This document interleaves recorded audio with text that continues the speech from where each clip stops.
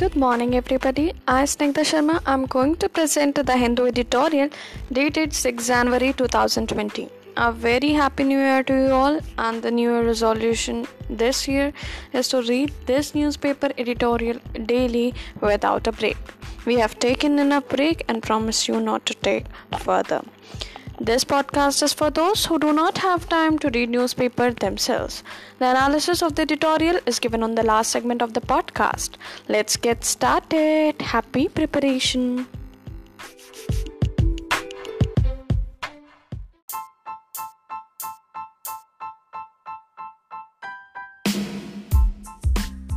So the article is Shock Treatment Will Not Work in Agriculture.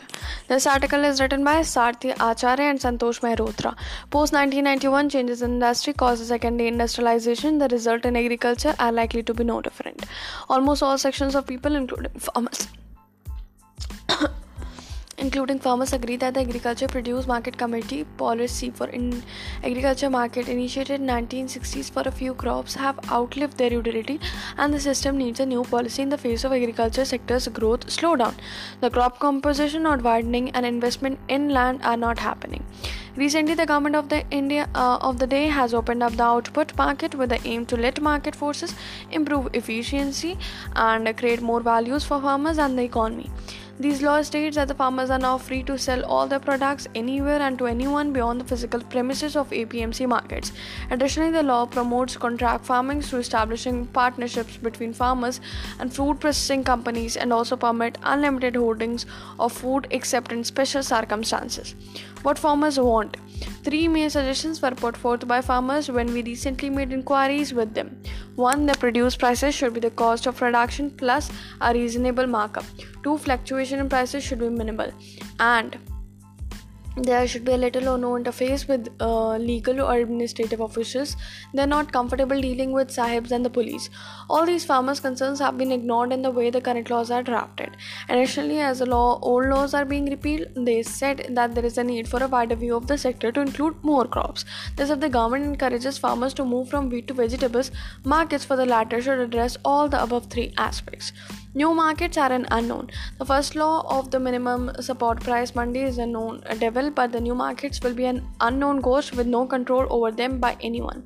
Thus, while malpractices in mandis are known and local leaders, members of parliament, members of legislative assemblies, panchayats are often brought to vent farmers anchor or arbitrate in difficult situations. Malpractices in the new systems are neither forecastable nor is there an authority to report to. Next, while the government says that the mandi MSP system will continue, the question is for how long. If the alternative traders offer better prices, farmers will go there and not to the mandis, as is already in the case highlighted in the recent media article by Guru Charan Das. What happens after 2 to 3 years when the regulated mandis become weaker or begin to shut down due to lack of businesses? There are many issues here. Traders could reduce the price on more than one pretext, such as finding faults with the products, declining to buy on the pretext of glut, a wait and watch strategy, defaulting a payment, and so on. Since traders are few, at least locally, they can form cartels, while farmers many, this is imminently possible. The farmers are further handicapped by the fact that they come from long distances with loads of several quintals, tons of produce on hire tractors. Going back owing to the transport costs incurred is not an option for them. Their situation worsens when the cash needs are immediate, where is the case for the small farmers who constitute 90% plus of those who sell at the mandis at MSP. Advantage corporate buyers. The second law has somewhat similar issues. The corporate buyers might just not buy the full quantity of the product on one or another pretext or delay payments, and if farmers complain, the corporate have access to a battery of lawyers, the fine print and contracts, the advantage of language, and above all the capacity to wait it out. In both the above cases, the problem is of contracts between the unequals. Whether it is traders or corporates, they are far fewer with deeper pockets, and they will deal with poor, little educated small farmers. About 85% of have 2 or less hectares of land, resulting in unequal outcomes. The other issue is in regard to different regions and crops. Many proponents of the agri-marketing laws maintain that farmers from outside the wheat-rice belts in northern India are not protesting. Evidently so, since the country is diverse with some 15 agroclimatic zones and has over 50 crops grown. Issues and farmers' reactions. We also forget that farmers protest against policies in areas where they hail from, like in eastern India. Farmers revolted in 1860 against indigo farming. Mappilas revolted in 1921, or even the Warli Adivasis revolt of 1945. More recently, 1970s to 2010s, Sharad Joshi led agitations for the farmer sectors, mainly in Maharashtra. Farmers in Tamil Nadu had protests demanding Kaveri water. There are many more examples. Farmers protest against problems that affect them. They are not a homogeneous lot. If in 2020 a new policy is being formulated, why is it ironically uniform for all farmers? All land and all crops of opening up the markets which are almost fully opaque, unequal, and having imperfect information. What happens to the same arid areas and farmers are in, where crop outcomes are uncertain? What happens to small and marginal farmers who have little to market and are largely inarticulate? How will risk be mitigated if farmers move from wheat, rice cultivation to more volatile crops such as vegetables and fruits, or pest-prone crops such as cotton? Or what happens to landless laborers who have migrated from far away to work in fields such as from Bihar to Punjab?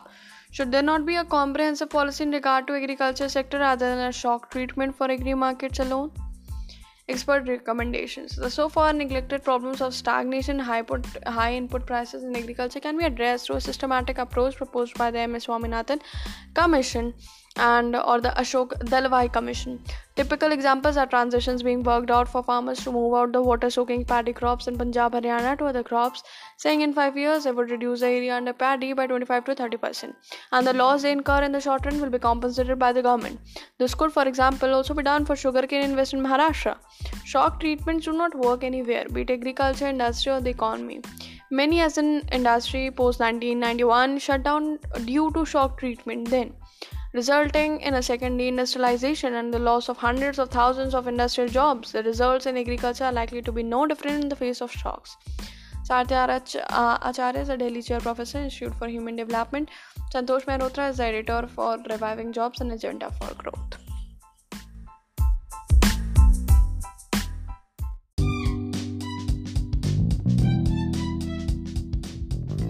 The third article of the day is England in lockdown. The rapid spread of the new COVID-19 variant should alert other countries to remain vigilant. In a bid to control the spread of the highly transmissible new COVID-19 variant VOC 2012-1, the UK announced on Monday a fresh lockdown in London and southeast England, which is expected to be enforced till mid-February.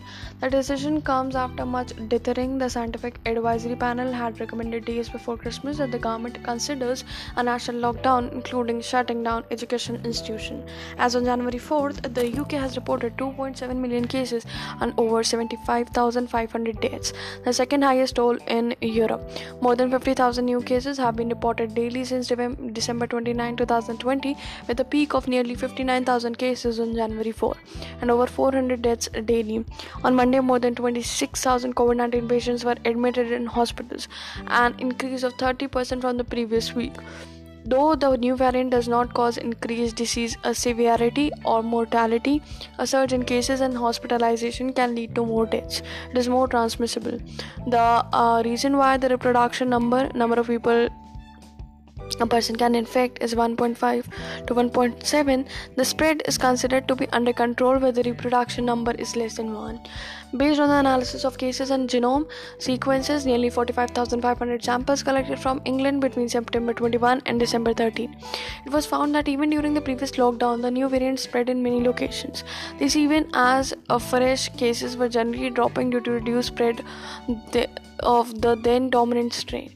There is evident that the earlier lockdown was effective in containing the previously predominant strain, suggesting that the new variant grew in absolute terms. The rapid spread of the new variant even during the previous lockdown might not reflect a general failure of control measures but highlights the inherent nature of new variant to rapidly spread given its higher transmissibility. That area with slower baseline virus spread also reported a slightly reduced spread of the new variant, suggests that it is indeed possible to reduce, if not suppress, the transmission of the new variant if the lockdown is stricter and compliance is better.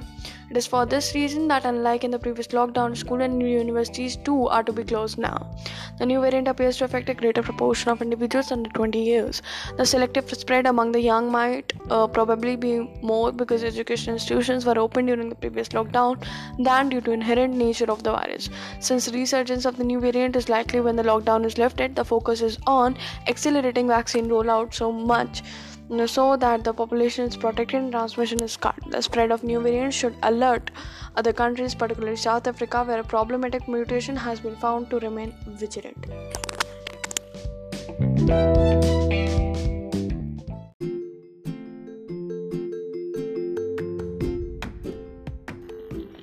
More about governance. The Ghaziabad disaster underscores the need for regular audit of civic projects. Even to those families with anarchy that characterize India's public spaces, the collapse of a newly built shelter in crematorium in Muradnagar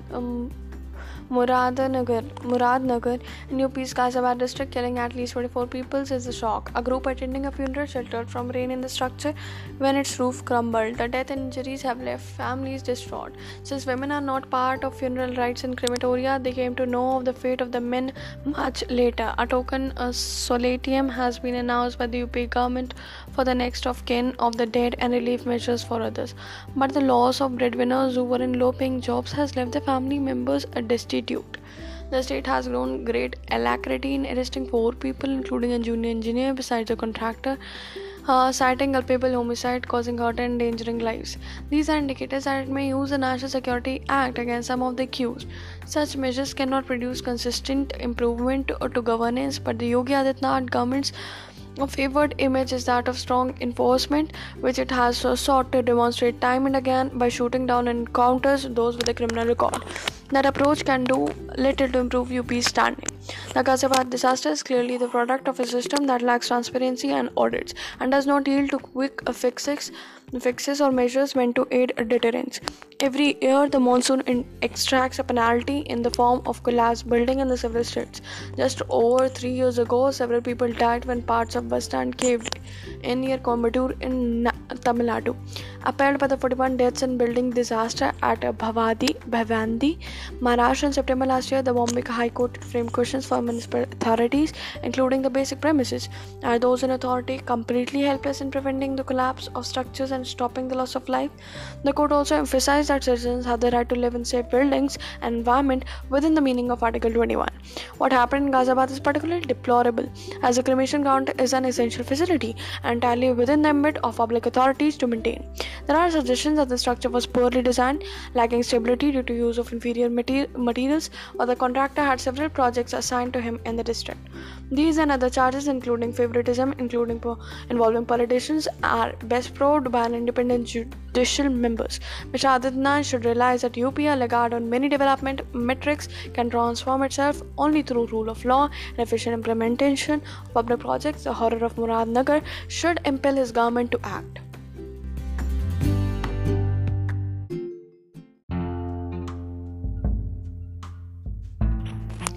The changing contours of India-UK ties. The two countries have shared past and need to chart a different shared future. This article is written by Krishnan Srinivasan. Prime Minister Narendra Modi has made many sudden and surprising decisions, some felicitous, other disastrous. Among the former were invitation to leaders of South Asian Association for Regional Cooperation to attend his 2014 swearing in and his visit to Lahore in 2015. Among the latter were demonetization and Namaste Trump's spectacle last February. Yet to be defined in either category is a startling invitation to British Prime Minister Boris Johnson, who, due to ravages of COVID-19 mutation in the UK, has expressed his inability to attend truncated version of India's Republic Day parade this month. Mr. Johnson is a colorful and controversial character, often portrayed in the British media as a clown, but no one can doubt his capacity for maneuver and staying power. Choosing a chief guest. The nomination of chief guest for the Republic Day parade is the Prime Minister's exclusive gift, and he or she is not known to consult others in or outside the cabinet. American President Donald Trump was Mr. Modi's first choice for January 2019, but the honor eventually fell to Mr. Trump. Mr. Trump's alter ego, Brazilian President Jair Bolsonaro. Mr. Modi's selections are revealing. US President Barack Obama in 2015, Prince President Francois Hollande in 2016, Crown Prince of the United Arab Emirates in 2017, Asian leaders in 2018, South African President Cyril Ramaphosa in 2019, Mr. Bolsonaro in 2020, and Mr. Johnson for 2021. With 193 countries in the United Nations, the Prime Minister's choice have mostly been leaders identified with the Western camp. Besides this, invitation to Britain was the sixth of that country, more than any other nation. India has a shared past with Britain and needs to chart a different shared future now. Now that Britain has left the European Union, one joint enterprise will be a member of the UN Security Council, where Britain has permanent statute and India holds a non-permanent seat this year and next. And this year, Mr. Johnson will be hosting India as an invitee to the G7 and the UN Climate Change Conference. There is much in common between Mr. Modi's recent invites, Mr. Bolsonaro, Mr. Trump and Mr. Johnson. All their countries have been ravaged by the virus and each of them have been infected with COVID-19. They are all populist nationalists advocating make my country great again and make my country first. The brand of democratic politics is self-centered and impervious to criticism. Mr. Johnson propelled himself to British national politics through leadership of Brexit campaign in 2016 and to the Prime Ministership by leading a revolt against his predecessor, the Theresa May, who had promised a friction-free Brexit. He has now delivered one that is tariff and quota-free and allegedly takes back control over money, border laws, trade, and fishing waters, but has potential for friction both with the EU and domestically. Brexit will never cease to divide between Britain and already cause tension between Whitehall and two of the devolved regions, Scotland and Northern Ireland. Mr. Modi visited the UK in 2015. When 6 major agreements were concluded, it is unlikely that any assessment has been made of the implementation of these accords. But in contemporary diplomacy, it is common for a raft of new treaties to be superimposed on existing ones, even when there is insufficient progress. A fortuitous invite.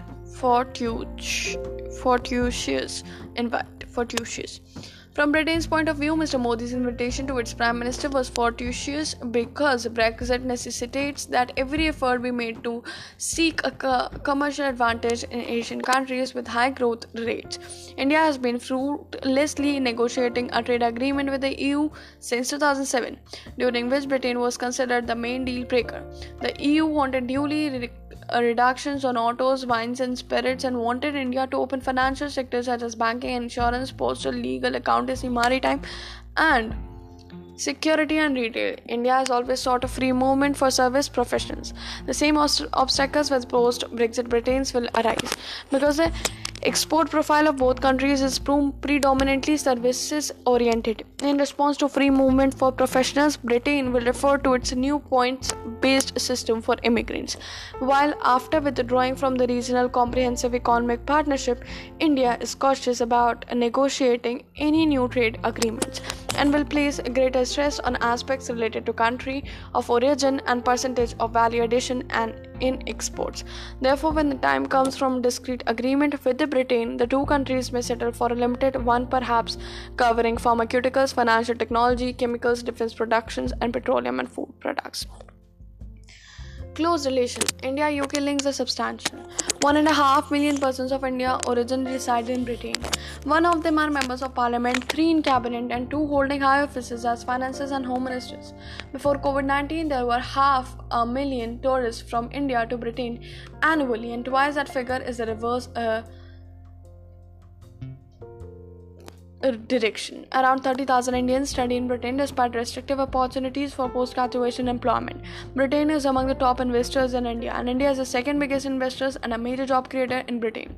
India has a credit balance in total trade of $16 billion, but the level is below India's trade with Switzerland, Germany, or Belgium. In one aspect of his invitation to Mr. Johnson, Prime Minister Modi was remarkably prescient. In November last year, when the invitation was extended, there were short odds against Mr. Johnson continuing as Prime Minister. Beyond March this year, with the EU-British trade agreement concluded in the dying hours of 2020, the betting now is that Mr. Johnson will lead his Conservative Party into the next election in 2024 as Prime Minister. Mr. Modi would now be well advised to cut back further on Republic Day celebrations in recognition of the country's suffering during the past year. Krishnan Srinivasan is a former Foreign Secretary.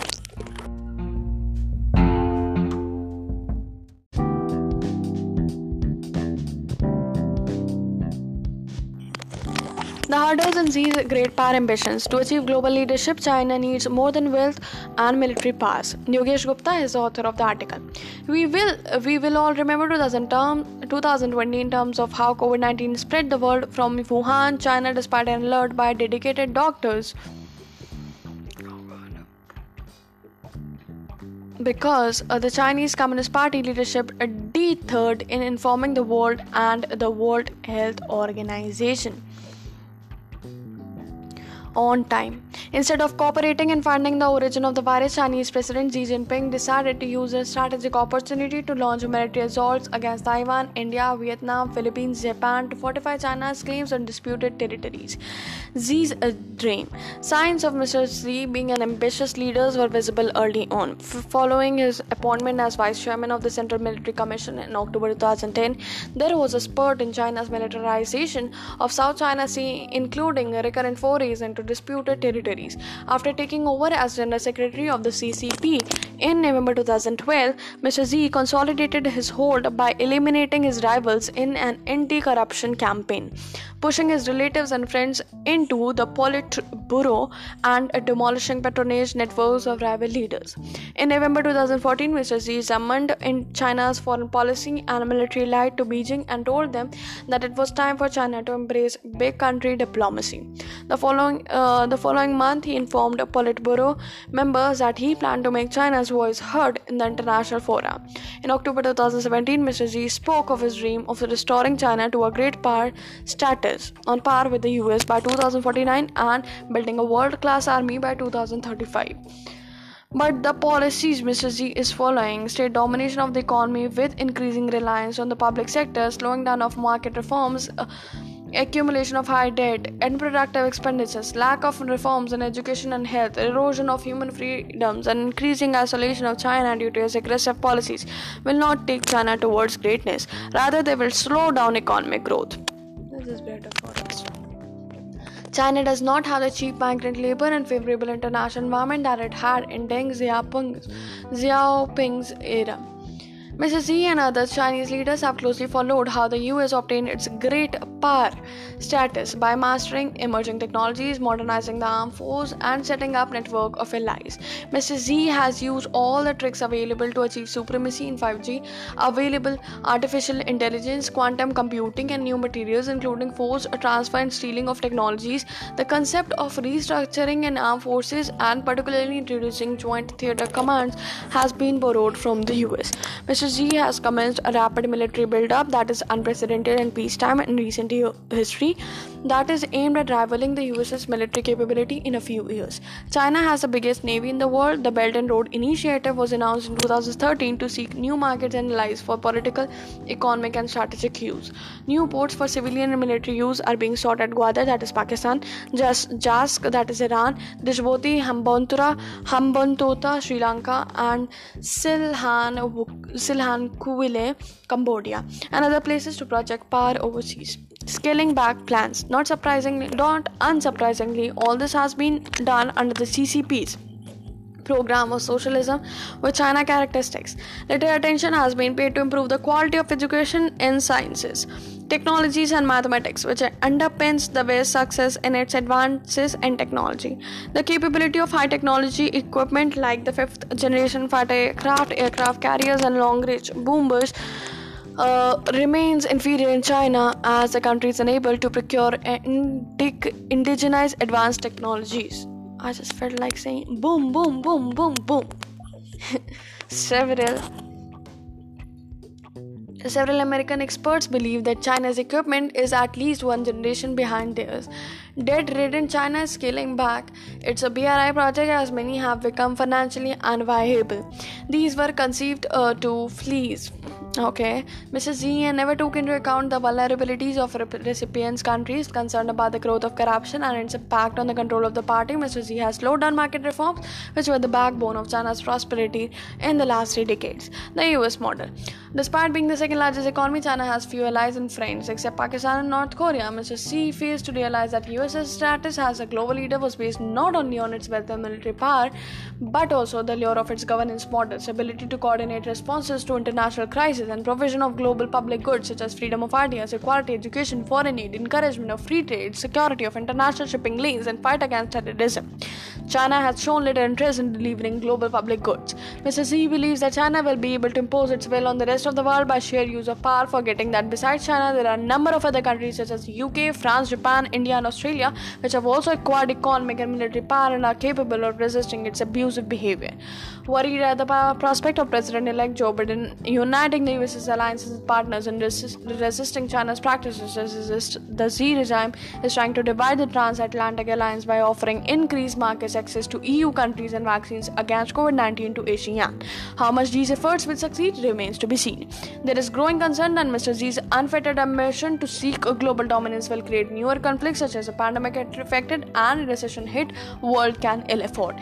Given that his colleagues in the Politburo are unable to put brakes on his hegemonic ambitions, this year will tell us if the new US president, acting with his allies and partners, will be able to do so to prevent the world from sliding into new catastrophe.